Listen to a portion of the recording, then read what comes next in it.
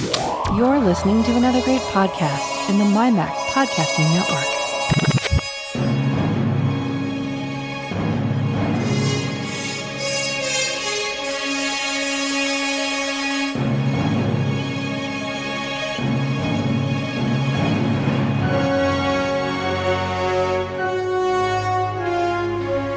Hey everyone, it's time for the Geeks Pub. I'm Tim Robertson, joined by David Cohen. Hello, David. I'm back from the dead. You're back from the dead. So, yeah, I did a very short Tech Fan last week. I heard it. And, I didn't say what was wrong with you. Yeah. The Ebola virus, huh? That's... yeah. No, I'd be bubonic plague. Mm-hmm. You didn't need your left leg anyways. You got two? Yeah. Who needs two legs? That's why they give you a spare. Yeah, I know. I got the first time to have COVID. The last time we did a show, you could hear that it was starting. Yeah. And I mentioned I wasn't feeling great, and I did a test straight afterwards, and it was... Yeah, I knew what you had. Brighter than bright the line. Well, you just got back from a cruise, and you're like, I don't feel good. I'm like, well, this dude's got COVID, clearly. Yeah. Well, yeah, but here's the weird thing: is that I was sharing a room with Alexander the whole week we were away. We all drove in the same car back from the ship. We spent obviously quite a lot of time together on the ship, and I'm the only one who came down with COVID. So go figure. It's a weird thing. Yeah. So that music that you guys heard at the very beginning, for those in the know, and I figured everyone that listens to this podcast probably recognize it right away. It's Jerry Goldsmith's theme from the Star Trek show Voyager. Yeah. I loved Voyager. I thought it was a great show. It always felt kind of a little bit like the younger brother, if you will, to Star Trek. Some of it. Yeah. Look, with Star Trek in the main Alpha Quadrant, if you will, with DS9 and Next Gen, they had an established group of characters and aliens and stuff and worlds that they can revisit. With Voyager, for the most part at the beginning anyways, for the first almost 3 seasons, they had to just create new characters all the time. Yeah. The first ones were just really kind of bad, and I think it hurt Voyager. I always call them the Goodwill Klingons, the Kmart shopping Klingons. That's right. They they look like Klingons, except that instead of having ridges on their heads, they had fabric. Yeah, and then wasn't the whole thing that they're looking for water or something, or? No, they were the ones who were up. They were like all tribes, and they were the ones who were upset that Voyager destroyed the array that prevented them from going back home. That's what it was. They were chasing them, and one of Voyager's crew was in league with them, and all of this sort of thing. I like many Star Trek shows, the first season was not as good as it got later on. No, the moment they brought in the Borg. And they got rid of Kes. I liked Kes at first, but there was something about her, the actress, that was kind of off-putting for me after season 1. There's something about her, and then it turns out that she was a big disruption to the cast and crew. I think she was having some mental issues, to be honest. She went on to have things afterwards as well. So perhaps. Look, there's a lot of young people in Hollywood who get a job and hit the booze and hit the drugs and become difficult. And podcasting too. That was David's thing. I mean, it was we had to have an intervention. It was sad. It was via Skype though, so it was very effective. I know. Yeah, it was. That's right, yeah. You pick up this call now. Pick it up. We're calling the police. Do do do do do. No, it was. I really liked the 7 of 9 characters. I mean, she had an amazing arc in that show because she was a drone and they turned her back human. And then to make it even better, she was in the very first season of Picard and then the second season. And then kind of she comes full circle. She becomes we're going to, by the way, if you guys haven't seen Picard season 3, Mandalorian season 3, The Last of Us, and Dungeons and Dragons movie, this is not the episode to listen to because we're going to spoil everything. But, that Voyager character, 7 of 9, makes a complete character arc, and then they set her up to be in a new series if they want to go that route. So yeah, I was really pleased for the actress who plays Jerry Ryan. Jerry Ryan, because apparently she had a really hard time on Voyager, because Kate Mulgrew, who played Janeway, was not happy when she was brought in, because as far as she was concerned, she was the star, and she wanted to be consulted on changes to the show. And when it came to Jerry Ryan, she wasn't consulted, and she kind of thought the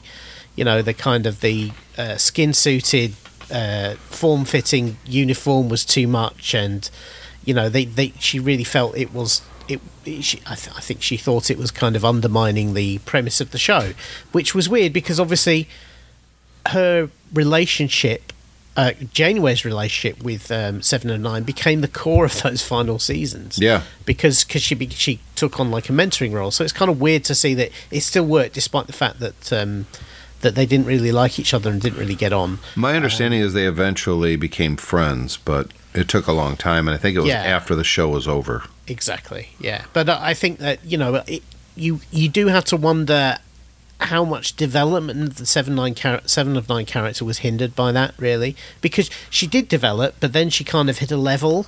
And just kind of plateaued, yeah. Plateaued, exactly. Whereas obviously what we've seen in 3 seasons of Picard is we've seen her develop again, which is what you would expect. If you've spent 20 years effectively in slavery and then you come out of that, then you are going to develop over time and discover who you are as a person. And she definitely does that over the course of 3 seasons of Picard. And frankly, was really made the final season. I mean, she was the key character in really what drove a lot of the plot going along, it's. I really do hope that they the kind of the soft pitch they've made for a new show kind of comes off, because this last season of Picard was so good. I was a little worried that, look, I really liked the first season of Picard, even though there was I had some issues with it. Yeah. I really didn't like the android girl, the actress who played her. I never really bought into who and what she was. I just didn't like that actress. Something about her I never bought her in the role, if you will. Yeah. And season 2 was kind of a mess. Yeah. It was their voyage home. Okay, we're going to go to the 20th century or 21st century, and haven't we been here before? The fish out of water thing in Star Trek just doesn't work, really. Not anymore. We've seen it, and we've seen it done better. There was a couple things in there, like the guy playing the loud music in public transportation was the same guy from that movie. When that was kind of cool. Yeah. But season 3, I was like, oh, they're bringing back the whole cast. Sans Wesley Crusher for reasons. I don't know. I was a little worried. I was like, okay, they're gonna finish Picard as a series. How are they going to squeeze all these characters in here? Because I thought they were going to bring back all the characters from season 1 and 2 as well. Yeah. They didn't do that. They went to a completely different direction. And my problem initially was it's almost like they didn't acknowledge that anything in season 1 or 2 happened. Nothing. Yeah. He finally says he loves this woman. This what was her race? The Romulans. Yeah, Romulans. And then she disappears. Yeah, completely gone. You don't hear a peep about her. He never mentions her. Yeah. Where the hell was she this whole season? Yeah, you'd have thought maybe he would have been a little bit more conflicted about some of what happened, bearing in mind that relationship. But no, apparently not. Nope, he's over her, I guess, and they're broke up, and it was weird. Yeah, but the point is, they're not even broken up. He just says, "Well, I've got to go off and do these things." She goes, "Well, you've got to go and do it," and it's like, "Yeah, forget about you." Yeah, I'll see you whenever. Not even a space phone call to say, "Let me bring you up to speed. Got some news." Right. Was she even in the first episode? I can't remember. She was, just before when he gets the message from Beverly, then he discusses. Oh, my ex-girlfriend calls. I've got to go. Yeah, that's not going to cause any problems. Yeah, especially someone who's a trained stealth assassin. Exactly. Yeah, maybe she was there the whole time. You just didn't know. Yeah. So we were talking about, and this is going to lead right into our Picard conversation, that after they kind of started doing all these new Trek series on Paramount Plus and wherever. You probably watch it on Netflix or something. Yeah. Yeah. That they really don't acknowledge DS9. Deep Space Nine was, for a long time, my favorite Star Trek TV series. It was brilliant. My very first screen name on AOL was DS9. Yeah. That's how much I liked it. And they really haven't acknowledged that show, according to you, to the extent that they have a lot of the other ones, such as, The Next Generation and Voyager. So it's if you've watched, have you watched Lower Decks? Yes. The cartoon show. So it gets a lot of love on Lower Decks, which is good because Lower Decks is awesome. Yeah, and they've been to Deep Space Nine and Lower Decks. Quarks is a galaxy-spanning franchise on Lower Decks. They talk about it all the time. The third season has a big, thing all set on Deep Space Nine. Yep, I watched it. It was wonderful to see, even on cartoon form, the promenade and the sets and the station and stuff again. But Picard bases a lot of the plot of this third season on stuff that happened out of the Dominion War. Yeah, that was the kickoff. Yeah, the changelings are back, and but the problem is it's almost used as like it's just history. There's none of the reverence for what happened on Deep Space Nine that you get on this show for Voyager and for The Next Generation. I just find it slightly odd that DS9 appears to have become the red-headed stepchild. Even Enterprise gets more mentions nowadays than Deep Space Nine does. And Enterprise was by far and away their least popular show. So I just find it really, really odd, and I don't understand if you're going to go and visit the nostalgia well while nobody's gone, Deep Space Nine was a thing. What happened to all the people who were there? Well, they ended DS9 in a very strange way, too. Yeah. Cisco goes off to the Celestial Palace inside the wormhole and never to be seen again. Yeah. And apparently, and now, don't get me wrong, I can quite understand if Avery Brooks decided that he was done with it and he just didn't want to revisit it. And he's a really odd guy. Yeah, he is. But by all accounts, plenty of people on The Next Generation had the same thoughts, but it's been 25 years and they all came back for this one. I just don't understand. And, in some respect, Cisco was a great character. Yes. He was so different from Picard. Yes, but he didn't like Picard at the beginning. Yeah, exactly. In fact, I don't think he ever really did. You could almost argue that if you look at the way the captain of the Titan in this third season of Picard treats Picard, he's almost like a surrogate character. It's the same. It's the same plot line. You did terrible things to me with the Borg. I hate you. But in some respects, Cisco was great as a character. He wasn't the only interesting character on Deep Space Nine. There were some fantastic characters in that show. Well, they can't do Odo because that actor died. Yeah. But there was Quark Garak, there was Julian. Garak was but Garak had his whole story was pretty much told on that series. Where do you take that character at that point? Well, exactly. Well, that's an interesting starting point. Is where do you take a guy who's basically been through his entire redemption arc and is still alive, and the universe has changed? What do you do with him then? Yeah.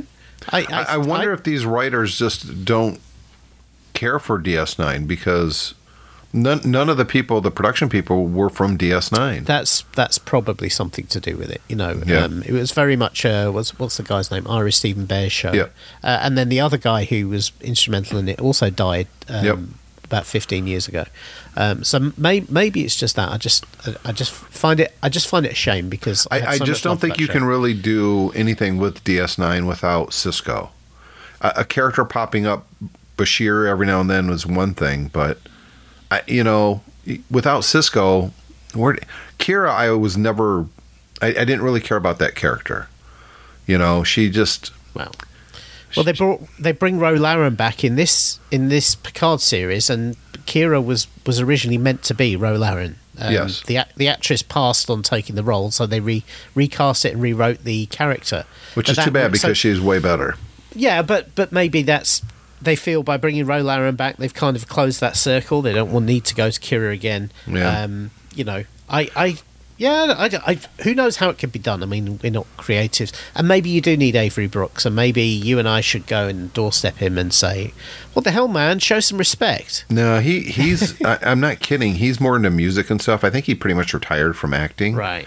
And I've seen interviews with him where he's an odd duck. I mean, he acts like he has these big secrets, and he's just not telling the interviewee or the interviewer, and it kind of left a bad taste in my mouth. Like, okay, you need to get over yourself, dude. You're not all that, you know. Yeah, maybe. So I think they're not doing DS9 because without Cisco, there really is no DS9, and he has zero interest. So I think we're just screwed. But they bring back. Well, this was like TNG season 8. Yeah. This was no question. This was almost perfectly TNG season 8. This was like, redemption for a couple of, well, let's face it, the First Contact was the only decent movie they did. The ones they did after that were terrible. Yes. Insurrection was terrible. And the way they got rid of Data in the movies was... I know for a fact that Patrick Stewart was never happy about that. No. He was always very upset. And but he did it. They did it because Brent Spiner said, "Look, I can't keep playing this character. I'm getting older. It doesn't make sense to have an old android, and he can't age, so I can't keep playing him." And also, I think he was a bit tired of it by that point. I mean, he was getting typecast and everything. Yeah, but a big break changes your mind, and let's face it, the guy's been in every season of Picard, so he obviously had some regrets. And Data has been killed and resurrected 3 times now, so yeah. Finally they brought it home in a way that kind of made sense. This was the way it always should have been done. It's like find a way to capture Data's consciousness, stick it in a new body, job done. And for some reason he's in his late 60s, which is weird. He's in an aged late 60s body, but there you go. They couldn't really have brought him back for this season without they couldn't have done the whole recast and put it in a new body type thing. No, not for this. No. Yep. If they're going to use him forward, they probably do need to recast. But what I loved about this show is that the introduction of all of these TNG characters was all very organic and natural. It was very deftly done. Yep. There was, it didn't feel like, okay, let's come up with some kind of what they did in the movies where because remember that in First Contact, Worf was on DS9 and they had to contrive a reason to get him to the Enterprise, and then on the second one, he was just kind of there. Even though it didn't fit with the continuity of what he was doing elsewhere, and then for the third one, the final one, again, he was kind of there just because, and even though he'd apparently not signed up to do that. So this time, for each of the characters, they made it very, very organic, and they took the most unlikely starting point, which is, the Doctor, who was always kind of just like, apart from the history with they never did anything with her character. No, and this time they've gone, okay, well let's think about how she would have changed over that time. Well, she's the catalyst of bringing everyone together in the first place. But she kicks the series off again. It all comes across as being, kind of organic and natural, and they play to that all the way through the show. Yep. She never reverts to being just the Doctor. And, even in the final episode, there's that scene where she kind of takes control of Worf Station and blows everything up, and everyone looks at her like, what the hell? Yeah. And it was just, and she goes, it's been a long time, I've been through some stuff. It was just brilliant. It really, really was. I like the fact that her and Picard had been on and off, and we knew that. It was always kind of, they never really brought it out, but as a viewer, you kind of knew something was still going on between them every now and then. Yeah. And yet, there was no resolution to that on the series. And now, jumping ahead 25 years, 30 years later, it turns out she got pregnant. Yeah. And she had a child, and it's Picard's. Picard never had a child. That was one of his big regrets. He talked about it on, not just the series, but in First Contact, if I'm not mistaken. Yeah, and this was always addressed by the fact that he had a couple of experiences on the show where he actually had to have a family, didn't he? And then in Generations, he has a family in the fantasy world, and he doesn't embrace it. Again, it kind of always came across as something he kind of wanted but didn't know how to deal with. and of course that then becomes the core of this series as well. And look, we've seen that trope before of non-family man suddenly discovers he's got a family and he's got to try and cope with it and deal with it. And I thought Patrick Stewart did a great job of initially resisting it and then coming round to it and then eventually developing the full parental pride type thing. I thought that again was handled pretty well, given that they had quite a lot to pack into this season. Thank God they did the right number of episodes. Right. Yeah, if they would have went any longer, it wouldn't have worked. Well, yeah, but also as well, they weren't tempted to do it shorter. One of the problems I have with The Mandalorian this season is that they stuck to their 8-episode format, and I think there was too much going on for that. This was just... it was an odd episode number as well. Was it 9? I think so, 9 or 10, but it was just like, it was just enough. They let really the creative team do exactly what they wanted to do, and nothing more, nothing less. And not only that, they had some very useful and natural cliffhangers in this, where you really things look. There was 3 or 4 episodes where you think, well, things look really dark. How are they going to get out of this? And then they have there's not just necessarily the quick Star Trek. Oh well, I'll just reconnect this circuit to the plasma conduit, and that will give us this new superpower for the ship.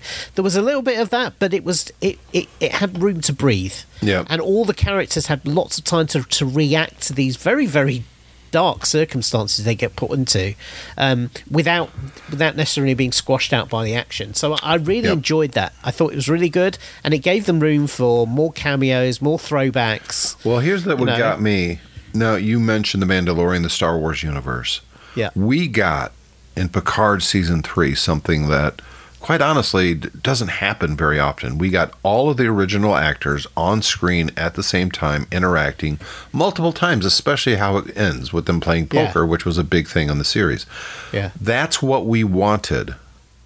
Yeah, in the new Star Wars movies, we wanted to see Han, Luke, and Leia all together, and we never got it. And now, of course, it's too late.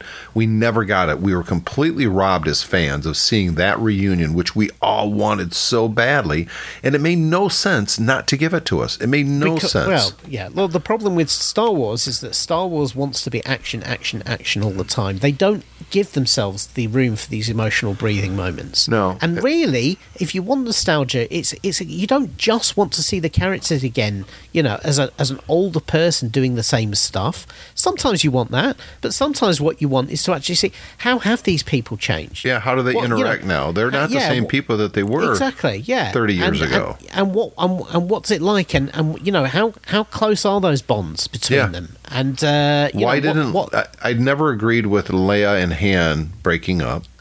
I never agreed thought that was a good idea not to have Leia as an actual Jedi with Luke. We never got that interaction. I mean, we got one scene which was stupid. We got Luke the Jedi, who, after spending 3 movies fighting for something, he's given up, completely abrogated all those responsibilities. Yeah, let's not even talk about it. I'm just going to get pissed off, and I don't want to. I thought the season 3 of Picard was brilliant and terrible at the same time. Brilliant because everything we just said. Terrible because we're not going to get it again.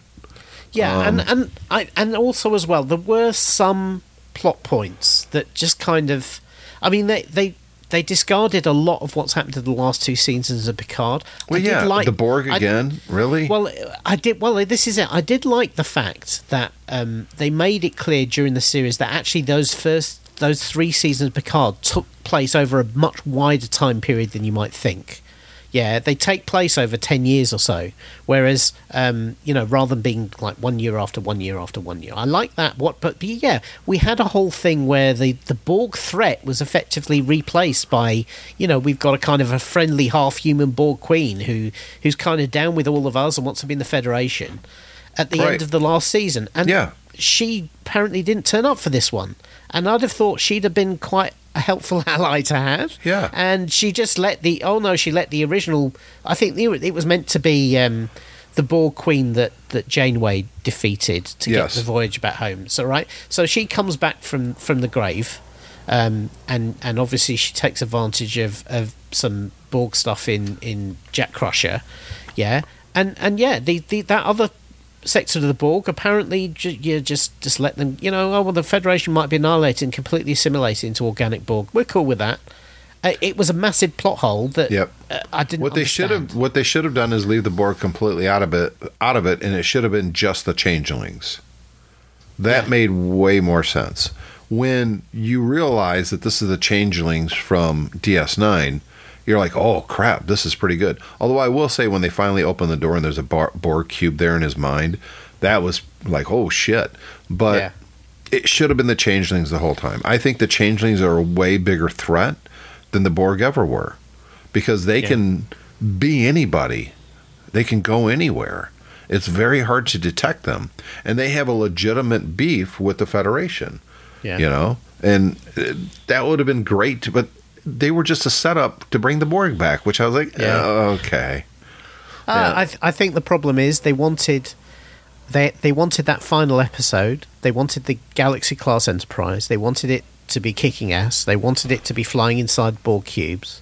And so that kind of drove their destination. And the changelings can't do that. No. They could, but...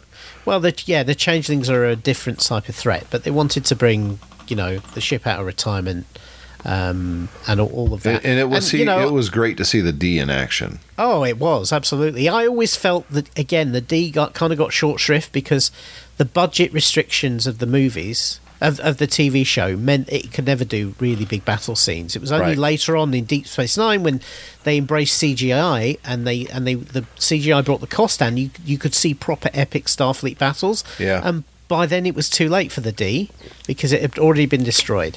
I'll tell you one thing I don't like that kind of left a bad taste in my mouth, where the Titan goes through all this shit. I mean, and it really proves itself, right? Yep. And then they just recushion at the Enterprise. Bullshit. No. When a ship goes through that much stuff, they don't... It's actually, in the Navy, really, really bad luck to change the name of a ship. Yeah, I know that, yeah. And also, it was already the Titan A. It was already an old ship that had been refitted. Yeah, so to make it the Federation flagship, I know what they're trying to do. They're trying to obviously kick off a new series. Sure. They felt that would be... the best if it says the Enterprise. Exactly. Yeah. But just give her a new Enterprise. That's all they had to do. It made no sense for them to come over and see that. Oh, look, it's not the Titan anymore; it's the Enterprise, and they're like, "Oh, yay!" No, that didn't work for me. And not only that reveal was done before. Yes, because they did it with the Enterprise A in the movies, so it was kind of it was kind of a wasted thing for me. But having said that, the few negatives I have about this show, this is one of the first TV shows I've watched in a very long time where every episode felt like you thought, how can that only been one episode of the show? So much happened and it all worked. Yep. And it's one of those few TV shows that we've seen recently where you're itching to watch the next one because it was so good. Yeah. And I think I waited 3 episodes in and started it, which I was glad I did. I don't know where the guy who ran this show, the showrunner, Terry, I don't know where he came from. He was a Voyager guy. Right, yeah, but I'm thinking, why has this guy not been working in this recently? Why is it only now that he's gotten to this? Because this guy is so good. Well, maybe he only had one thing in him. This was it. By the way, if you hear a lot of noise in the background, we're going through a really heavy rainstorm right now. Okay, I can't really hear it, so hopefully it wasn't too bad. I loved what he did with this. I like even the characters who don't make it to the end of the show. I loved the new captain of the Titan. He was great. He has appeared in a couple of episodes of Star Trek before, but he was fantastic. To see somebody who's an arrogant captain. He's not impressed by these old timers, and then we get natural reasons for why that is, which was great. By the way, it made him a likable character, at least sympathetic. Yeah, well, not only that, he's ragging on Seven all the time, and she thinks he hates her, and it turns out that while he doesn't like her very much, even though he comes across as an idiot and a dick, he's still saying, well, yeah, despite that, she's fantastic. She needs promotion, we find that at the end. Scene at the end where she's sitting in front of Tuvok and she's going to resign, and she effectively does, but he doesn't accept it. was a really powerful scene that wasn't as good as it needed to be. They needed Janeway right there. And I know that was the original plan and they just couldn't afford it into the budget. I say that's horseshit. All they needed Janeway was for one scene. Kate Mulgrew should have done it. It would have been perfect. She's not averse to working on it. She's doing the Prodigy show. She's doing the voice on that. Yeah, they could have brought her in for... What they should have done is just say, look, we'll pay you what we can pay you, but really for closure of the character, do it at scale. It'll take you half a day. Wow, the rain's really coming down here. Yeah? Yeah. I mean, again, Tuvok is Tuvok, but I felt he was a little bit wasted in this as well. Oh, 100%. Really. No question.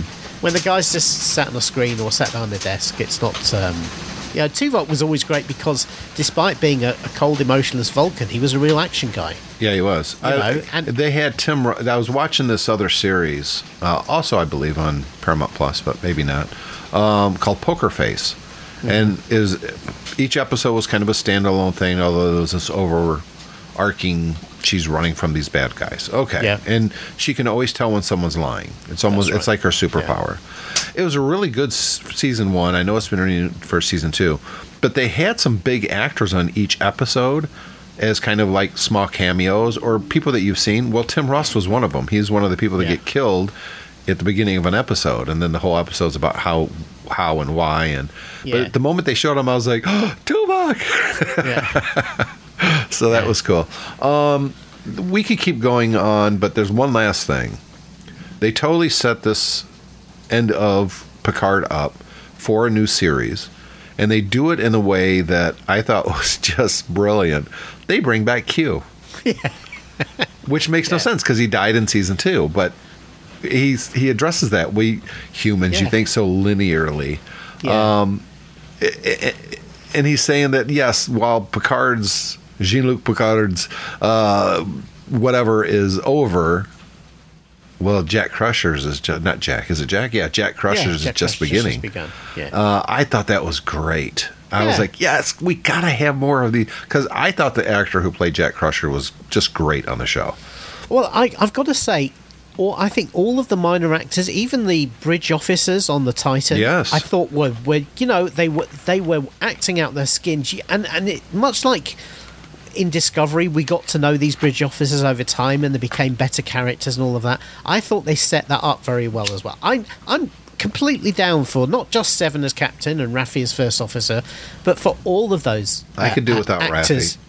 Well, okay, fine. You've got to have a number one character. Yeah, it shouldn't be Raffi. Well, anyway. Well, her character doesn't make any sense to be number one on any starship. Right. I mean, she's a broken person. I mean, she's broken. Oh, but she's redeemed. Everyone got redeemed. Yeah. That's the thing, and now it's it's back to the status quo of Star Trek, just like Mandalorian. Reset everything at the end of the season back to the status quo of the Mandalorian. So let's talk about Mando season 3. I thought it was a good season. It was the worst of all 3 so far, though. And if they say we're going to do 2 more seasons of Mando and it's over, I'd be okay with it. As long as they give me some more stuff like Andor. So my problem with it is that I felt it was like eating Chinese food. While you're eating it, you're thinking, this is great, I'm really enjoying this, it's really, really good. And then you finish it, and like 20 minutes, half an hour later, you think, okay, well, that was okay, it filled the gap, but it didn't really leave me satisfied. And I think... Well, they keep doing these things that they did in Boba Fett, where they completely get away from Boba Fett, and they focus on the Mandalorian and Luke and all that stuff, and you're like, okay, that was great, and it was better than the Boba Fett stuff, more of that, please. But this is Boba Fett. Why are we seeing this? They did the same thing here where they see this doctor that you see, a scientist, I guess, that you see in the first episode or first series of Mando, who's into cloning. And they follow him around, and he's on some kind of hey, I'm going to be a good guy now, and I'm going through the program. And it's like, Alcoholics Anonymous for Imperial officers, I guess. Yeah. And then they get away from it, and that's it. That's okay. None of that no more. So, well, look, they were trying to tie everything together towards the return of Moff Gideon at the end of the season. I didn't really feel they landed that well, but I was, I've got to be honest, I quite enjoyed seeing the Coruscant stuff. It was like, well, I did too, but it didn't fit in. That's my problem. Yeah, you've got it, but yeah, this is my problem with the whole season, is that they had all this stuff going on. They had the whole Mandalore stuff going on, and actually, there was very little stuff that was focused on the Mandalorian. It was focused on stuff going on around or Grogu, the Mandalorian, for that matter. Yeah, exactly. And then we get to the end of the season, and there's a very clear, all right, we recognise this. We're going to go back to the original structure of the season, of the first season, which is focused he goes on purely jobs, gets bad he goes guys. on jobs. This is going to be about how he trains Grogu, who's now his adopted son, and all of that. And I'm thinking, oh, well, great. I wish we could have had that this season and not bothered with all this other stuff. Yeah, all the other stuff we didn't care about. No one really cares about the Mandalorians and the different sects and how they come to. No, we don't really care about that. We just think they're badass uniforms and they're good fighters. Look, I understand how they wanted to give Bo-Katan her. You could have done everything with Bo-Katan in a half an episode. Yeah, you really could have. I agree. I think that's what they were aiming for. Is they wanted to have her redemption arc to close off her story from the Clone Wars. But yeah, I would have, even if they'd have done it in maybe over 2 episodes, and then the rest would have been more Mandalorian. I would have been much happier with that. I think that's the real problem, is that there wasn't enough Mandalorian in the Mandalorian. And we didn't see anything about Fett.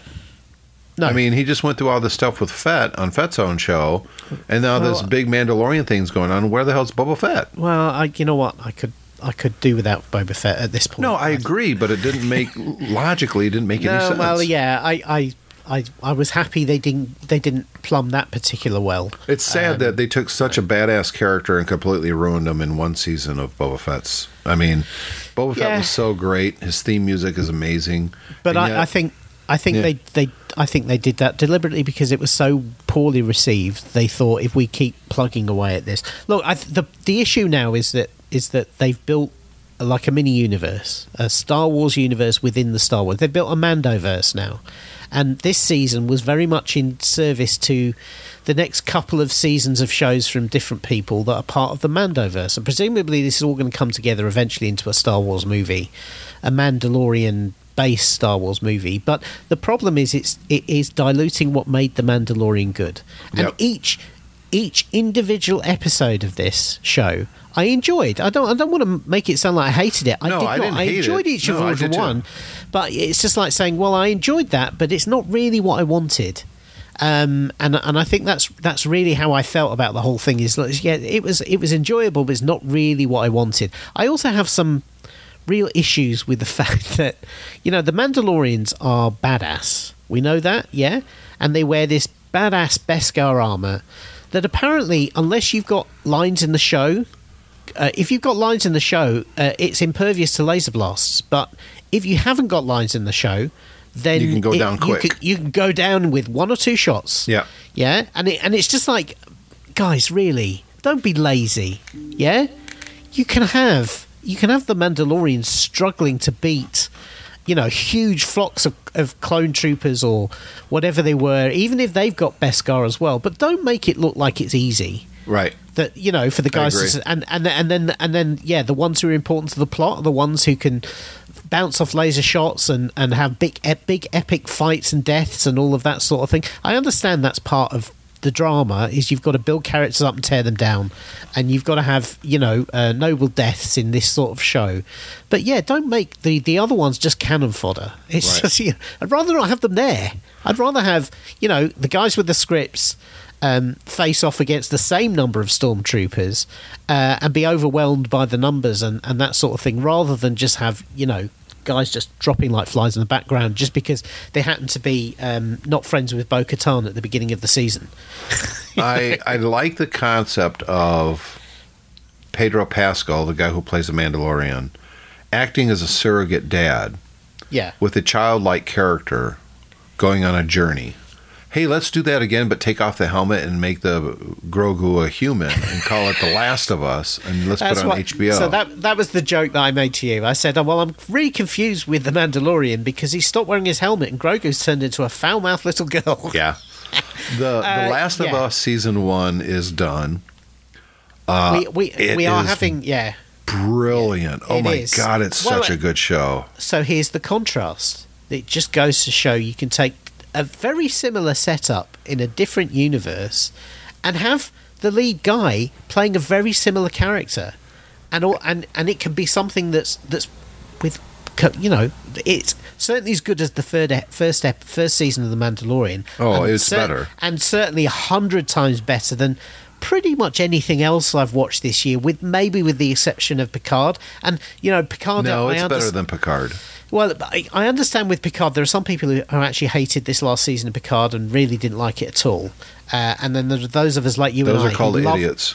Well, there's those of us like you and I who love The Next Generation, and that really covers our thing. But there is nobody who is saying there is anything wrong with The Last of Us. No. It's virtually the perfect TV show. Did you know, here's a little bit, because I never really played that video game. No, I've never played it either. And I understand they did some shot for shot, just like they did in the cinematics in the video game, which, like the airplane crashing, that was pretty cool. But the girl who does the voice for Ellie in the video game is the woman who played her mother.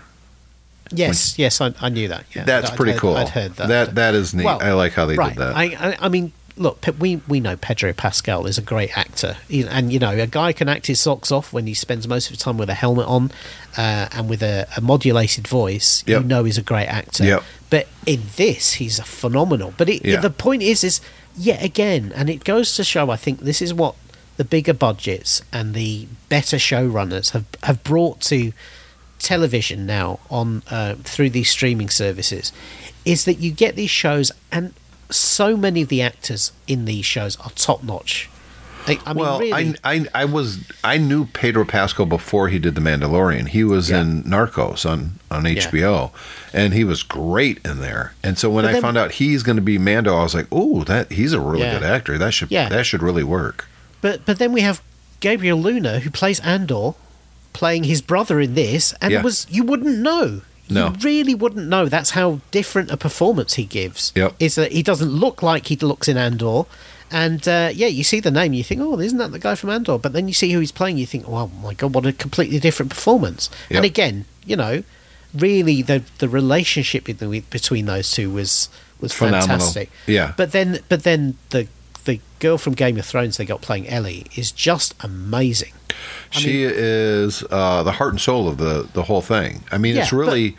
we start following him, and they bring her into it, but it's her show. It really is. And the point is, she's got such a difficult role to play, because she has to play a combination of, a naive kid, a tough kid...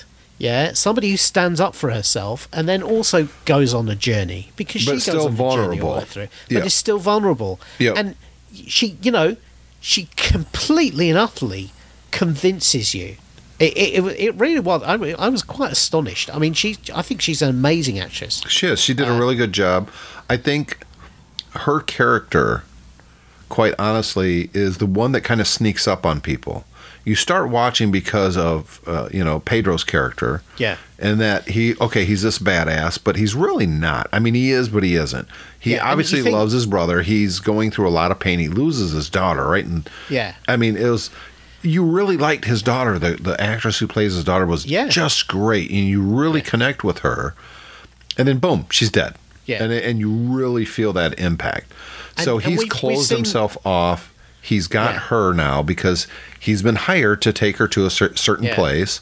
And it turns out she has what they hope, anyways, is the cure for this fungus zombie thing that's going around. That's brought about the end of the world for the most part. And that all he has to do is accept that she's going to die because the cure is in her brain. They're going to have to replicate something, and it's in her brain, and she's going to die. And her as a character, she will accept it. Yeah. She will definitely sacrifice herself to save the world, to end this plague. He takes that choice out of her hands. Yeah. and lies to her about it at the end. And she knows it, but she doesn't. And she's choosing to accept, okay, I don't think he's telling me the truth, but I'm going to accept it. No, because you at the start of the season you assume that we've seen, again, this is a story we've seen many Sure. times in fiction. The tough loner reluctantly takes Lone on wolf and cub. Yeah, exactly, and then builds a relationship with them over the course of the drama. But the thing is that you think at the beginning, okay, well, she's just going to be a mirror for him.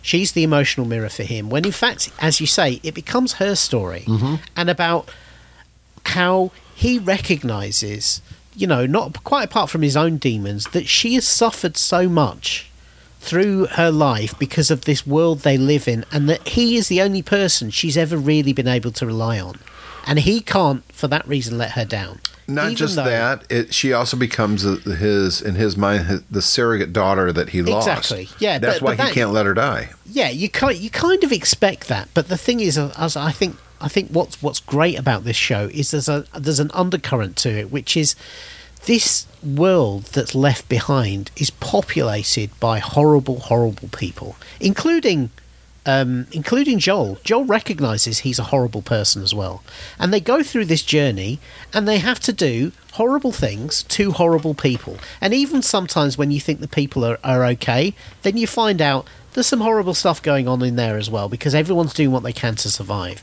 And he comes to the conclusion, I think, at the end of the show, that this isn't a world that deserves saving from cordyceps, because the people who are left are all horrible. Yeah, and kind of. But then you get the couple the gay couple. Yeah, their story was. Oh my God! It's so brilliant.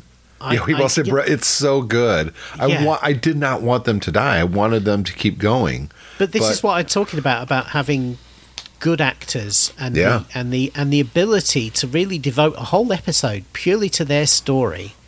Yeah, and you just they condense a whole lifetime into one episode, 3/4 of an hour. Yeah, and it just this guy's worked. This survivalist, lives on his own.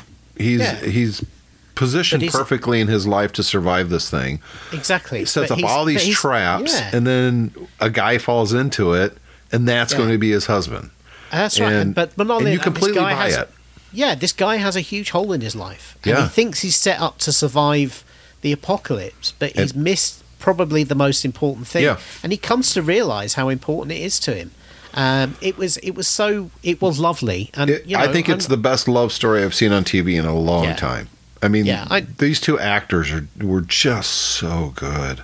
And from what I understand, this is only implied in the game, and they took the opportunity to turn it into making it real. And it was wonderful. And I love the turn in it where you think, oh, it's the strong guy who's been shot, he's going to die. And then it moves on, and it's turned around. It was just fantastic. It really was. So the whole season of The Last of Us, season 1, was I think it was probably the best show that's come out this year. Yeah, definitely. The year's still not even halfway through yet, so we still have a long way to go. But man, it was. You would never know this is a video game adaptation. Never. Well, that's the key thing. I know The Last of Us, the game, is meant to be very, very cinematic anyway. Yeah. And that's why it was right for this. But they did make changes apparently, and you kind of have to in some aspects. But there's hardly any shooting. Think about that for a minute. You would think that this would be the zombie apocalypse. It's going to be a bunch of shooting, and we've already seen how humans are actually the bad guys in The Walking Dead, but they took it so far it was just ridiculous. This is a zombie movie. It has hardly any zombies in it. Exactly. Because let's face it, the zombies aren't interesting. No, it's the least interesting thing about the entire series. Yeah. It's just the setup for these characters. Exactly. My only criticism would be is that I thought the remnants of the world were in remarkably good condition for 20 years of neglect. I don't believe that half those houses would still be standing. I mean, it looked like it only happened a few weeks ago. And obviously that, and the fact that in a post-apocalyptic world, apparently there's, even though they mention that people are making it, there's plenty of ammunition. You've never been to America long enough to realize that there's a shit ton of ammunition here. Maybe. Yeah, it was a great series. Great series, yeah. Let's flip this a little bit. Let's talk about a movie. If you guys haven't seen it, and unfortunately it came out the same time as the Super Mario Brothers movie, which I haven't seen, because it just looks like the video game, and I'm like, okay. So I think this is what is unfortunately, nobody was expecting Super Mario Brothers to do well. I think they thought it was going to be a bomb, and it's turned out to be the industry's first $1 billion hit of the year. Yeah. And so anything that's in the theatres at the same time is going to suffer. And unfortunately, I think Dungeons and Dragons has really suffered from that, and it's a shame because it's a fun movie. It is a fun movie. You're absolutely right. I didn't know what to expect, other than it looked like a fun movie in the ads, but that can be, sure it is. And then you get into it, and I loved it. I thought it was fantastic on every level. I liked every single one of the characters. I like how the bad guy, who's, one of the bad guys, apologizes all the time. And you do get the sensation, the feeling that he actually does like these people, and he's really sorry he has to betray them, but he just has to. I thought it was so good. So good. Yeah. I mean, the bad guys themselves are kind of like tropes, and it's like, okay. But Owlbear, oh my God, that was so great. They had dungeons, they had dragons, they had things they had to get past. Yeah, this played. I mean, to be honest with you, that's part of. There were some points in the Mandalorian where I thought, this is playing like a video game. To get to the next level or the next episode, you've got to get a MacGuffin.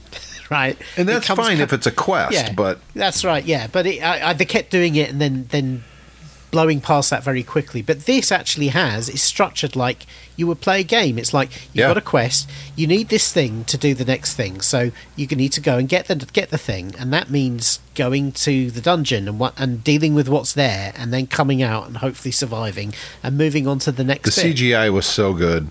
Yeah. I bought everything. Yeah, it was very well done, and the thing is that what was beautiful about this is it didn't take itself remotely seriously. No. It recognised that a group of characters running around like a fantasy world with magic and creatures and stuff like that, the best way of doing that is keeping it light. Recognizing it's a little bit ridiculous, and that's fine. Yeah. But putting humanity in there, too. You totally believe that this guy loves his daughter. Yeah. His whole point is his escape from prison was great, but the end of it, when the other guy tries it, was so good. I was laughing. I was like, that's a good payoff right there. But the thing is I think what they did is they structured this in the way the way they thought about the characters and the way you would create characters in a D&D game. So you've got Chris Pine's character, he's got the charisma and the luck and all of that, but he's not got fighting stats or magic stats. Right. Yeah. Then you've got a barbarian warrior type character. Michelle Rodriguez, I never bought her character in Fast and Furious, for instance, and that's probably her biggest role to date. Yeah. Because they've killed her off, and they brought her back, and it's like, ugh. And she always plays this weird, really kind of stoic character. She's quite one note. Yeah, definitely. So I was never happy that she was going to be in this, because I don't really care about her as an actress. I don't think she's very good. I take that back. She was brilliant in this. She played exactly the type of character because she is very stoic and tough, and yet you see her heart, and you're like, okay, yeah, I like her. Yeah, she's got maternal instincts. You can see that actually deep down she wants a family. She's been the mother figure for his daughter for a long time, longer than the mother was. That's right, and she becomes the heart of the story. And the joke of her ex... Yes. Being a tiny man. Oh my God! And it's Bradley Cooper. It's Bradley Cooper as well. Yeah, it was just fabulous. It's just like, because what it does is it immediately it shows that she's not, that it's like you always feel with Michelle Rodriguez, that actually the way she is a front. Yes. Right. That's the thing, is her characters are always tough, and you always feel there's a front. The problem is in most of her roles, you never move past the front. With this, they did, and they punctured it so funnily, and then of course the fact that the tiny guy is now his new girlfriend is even bigger than she is. It was very, very clever, and I think that's, I like the fact that there was no love story between those two characters, though. Yeah, they are exactly. just friends. They are just friends, and I think they're companions on the quest. They are. Yeah. Well, more than that, they're because they were together for a long time. I mean, she was helping raise his daughter. Yeah, I know, but they are. Not. It's purely platonic. There's nothing more to it than that. I think that and then of course we get the paladin character played by the guy from Bridgerton. He was great. Again, what they do is they say, here's a guy, he does the magic, he does the fighting, is all of that, but he rolls 0 on charisma, so he doesn't get any jokes, and he's completely straight-laced, and that makes him funny. Yes, and he has a great redemption too. I mean, you think he's going to betray him or something, and no, he is actually that person. Yeah, exactly. It was so good. There's nothing about this movie that I disliked or I had a problem with. There was no point that I'm like, okay, they're doing that. Nope, I enjoyed the whole thing. It was riveting and a fun, lighthearted. We need that. We don't need The Last of Us on everything, right? No. We need the fun, lighthearted. That's why we have a Lower Decks on Star Trek. That's why the new season of Star Trek just started too. So we went right from Picard right into what is it? Strange New Worlds. Yeah, Strange New Worlds. Yeah. I haven't started watching it yet. I think I might build up a couple episodes, but probably not because I keep thinking about it. But really good stuff out there right now, people. I mean, so the only sad thing about Dungeons and Dragons is that we used to get movies like this all the time, and some of them were great, and some of them weren't, and some of the ones that nobody expected turned out to be big franchise monsters we still talk about 25 years later. The difficulty is that Hollywood isn't making movies like this anymore. This one, they spent a fortune on it, and because it didn't make as much money as they were hoping, we won't see a sequel. I think we will. I think they will do another one. I think that it's going to do a lot of business after the theaters. I think that they're going to acknowledge, look, no one expected Super Mario to just explode the way it did, and it stole the thunder away. But they probably should have recognized that, because Mario is one of the most recognizable characters in the entire planet, right? Yeah. And Dungeons & Dragons is a name that doesn't really spark nostalgia for most people. Yeah. So I hope that they do go the franchise route, if you will, if they're going to be like this. If they try to take it too seriously or try to make it too jokey, I don't want to see Adam Sandler in it, for instance. No, and with Dungeons and Dragons, the point is you can do any type of movie you want. You don't use the same characters over and over again. No. You create new parties doing different quests in different realms and different things, and you can do, it's very... Every 2 years you can have a cool quest movie. And you could do a quest movie, or you could do a heist movie. Or it could be anything. You could do anything, exactly. Yep. And I hope they do, but I do worry they won't. And, as I said, it's a shame that Hollywood doesn't make more movies. Well, it's getting a lot of attention as far as positivity. Excuse me. Everybody's saying it's a good movie. I don't know I haven't read a review yet that was like, this is pretty bad. And I was expecting that. I'll be honest with you. I think it didn't get the attention because most people were like, it's probably not that good of a movie. We've seen this kind of thing before, and is it going to be like a Mortal Kombat thing that the ads look good and then you watch it and it's just freaking trash garbage? No, it's actually a fun, good movie. You could take anybody to it. It's just the whole family could have fun. We went last bank holiday. It was the first real day that I'd been out after being sick. And so, I said, let's all go and see a movie. Because we didn't want to do... Bank holidays in Britain are horrible because everyone goes everywhere. And so you end up queuing for a lot of things and spending a lot of money on that. I said, let's just go and see a movie. And so we just and we'd seen the trailers for this, and we went as a family to see the movie, and we all had a great time. The key thing for me, Leanne did not fall asleep, and that says something. And it's quite a long movie. It's 2.25 hours as well. So if she doesn't fall asleep, then that's that says something. Yep. So with that, we're going to wrap up this episode of the Geeks Pub. David and I should be back next week with another Tech Fan. I hope you guys listened to that small episode of Tech Fan. I talked about a monitor issue I've got. You need to get a color calibrator, by the way. That's what you need to do to fix your problem. I don't know. I've been there, done it, bought the T-shirt. If you've got two monitors like that and one looks ass and the other one doesn't, it's due to the calibration, and it's the difference of the whites between the two of them that's what upsets you. And once you fix that, it gets a lot better. Yeah, I've played with it a ton and I can't get it. Yeah, you can't. I actually unplugged you can't it. do it by eye. You need to have the software that does it for you. I actually unplugged that monitor, and I'm not using it at all right now. And I'm seeing if I can get along with just one giant monitor in front of me instead of two. That's to be fair, that's probably your better bet, because 32 inches should be enough for anybody. Yeah, but it kind of bothers me that the refresh rate is so low. But like I said on that episode, I don't really play games on it. Yeah, so don't worry about it. It's there's just a couple of times that I'm watching a movie that I get a little bit of blocky, and I'm like, ugh. Yeah, but that's not refresh rate. That's to do with compression from the movie you're watching. I don't know. Trust me, nobody needs 144 hertz. Even gamers don't really need 144 hertz. It's just they get very excited about the stat. Yeah. That's anyway, true. we can talk about it more next week. So hopefully you guys are listening to Tech Fan, and we do appreciate you listening all the way through this episode. I hope you've seen all of the stuff that we spoiled on this episode, and if you haven't, watch it anyways, because it's just brilliant. Everything it's we all talked good about. stuff. Yeah, you will have fun time. It's a rare episode that David and I agree that everything that we're discussing, in this case, Picard Season 3, Mando Season 3, The Last of Us, and Dungeons & Dragons are all worth watching. It doesn't happen very often, David. No, it doesn't. And Guardians of the Galaxy is out, Volume 3. I haven't seen it yet. No, I plan on seeing it, but I don't know. I'm a little ambivalent about it. I'm hearing good things. I probably will go and see this one in the theatre. Yeah. Well, once Cole realizes that in the theaters, he's going to want to go. Yeah. It's just the fact that it's half a day, really.